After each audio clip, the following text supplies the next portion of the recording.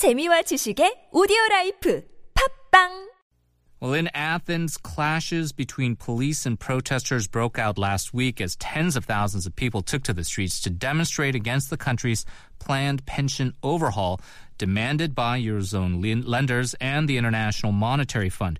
The pension overhaul is part of Greece's third international bailout. It is worth about $89 billion and is currently being negotiated between the government and its international creditors. To get more analysis on the situation, we're very pleased to have joining us visiting senior fellow at the London School of Economics and Political Science, Professor Platon Tinios. Hello.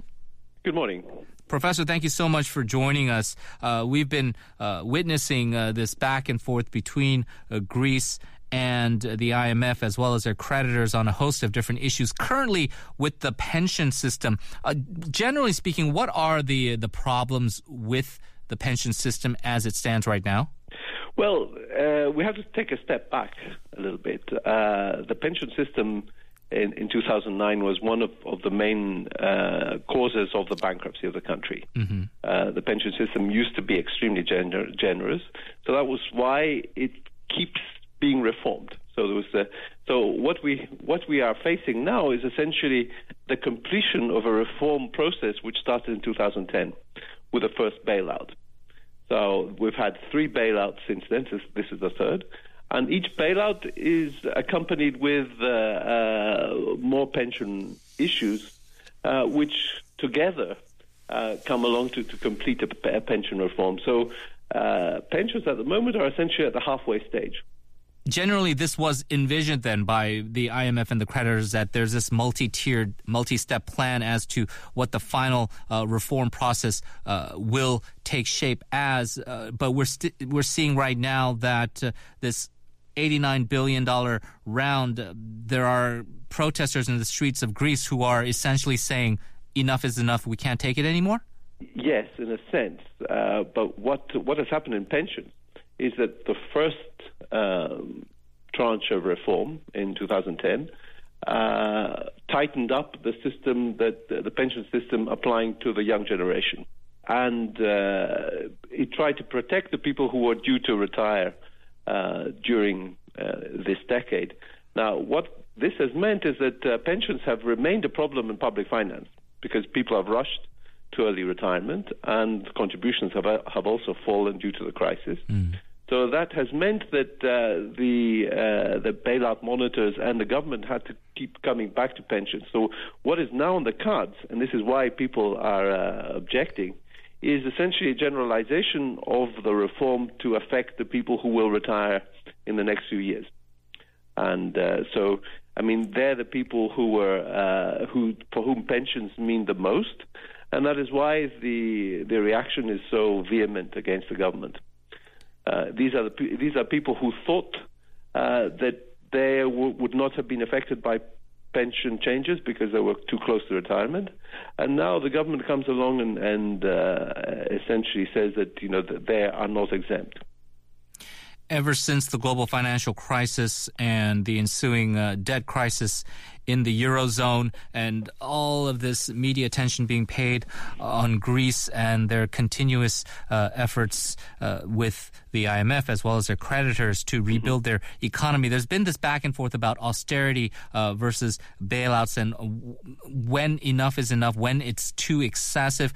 Could you weigh in on the idea that the demands by the creditors are too excessive or too odious for the people of Greece? Well, this is a simple, possibly a simplistic way of seeing it. The fact of the matter is that these measures of pensions and other measures were agreed in the summer. So, I mean, it's not something that comes out of the blue.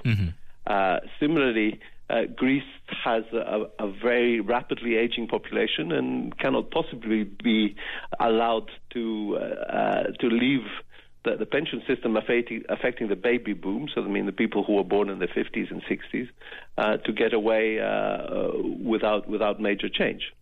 Because what I mean is that the pension system should be seen independently of austerity. Okay. It is something. These are changes which should have happened anyway and were postponed for 10 or 20 years before 2009, with the result that the country became bankrupt. These are, the reaction to these changes is not simply a reaction against austerity. Okay. In terms of the political situation and the protests as to this round of bailouts and the ensuing pension reforms, do we fear more social unrest because of this, or is this sort of a situation that is under control? Well, we shall see. The thing about these protests is that it's interesting. It's not the usual group who are affected by pension reforms, because usually pension reforms go and change the situation for people who are usually the younger generation. This pension reform cannot do very much for the for the young generation, because they have already been affected in 2010. And what it does, it imposes much more pensions on the self-employed. So the people who are objecting most vociferously at the moment are the self-employed and farmers who have been made to pay. I mean, their social insurance contributions will be increased, perhaps more than doubled. And that's why they're out on the streets. So it's not employees so much who are relatively unaffected by this pension reform, but the self-employed and people who run their own businesses. Who are, of course, in a country like Greece, as in Korea, I think, are very numerous. So this pension reform is reaching to groups of the population that are normally not affected by pensions. And that is why this adds a new and important political ingredient to this thing, because the people out demonstrating are not the usual people demonstrating. It feels like just a few months ago, we had all these commentators talking about a possible Grexit. As it stands now, do you think complying with the conditions of the bailout agreement will help rebuild the Greek economy? Well, it has to. I mean, as you said, the only other plan B is to exit the euro, and that we reached the edge of the precipice last summer. We looked down. And Greek society decided that, just wasn't prepared to face what Grexit means. So we're really back to the same thing. And looking at the big picture, when it comes to choosing austerity or Grexit, I think Greek society will choose austerity once again, rather than leaving. Because Grexit means austerity without control. Some very interesting points indeed. Professor, I want to thank you so much for joining us. We really appreciate your expertise on this issue. Thank you. That was Professor Platon Tinios from the London School of Economics and Political Science.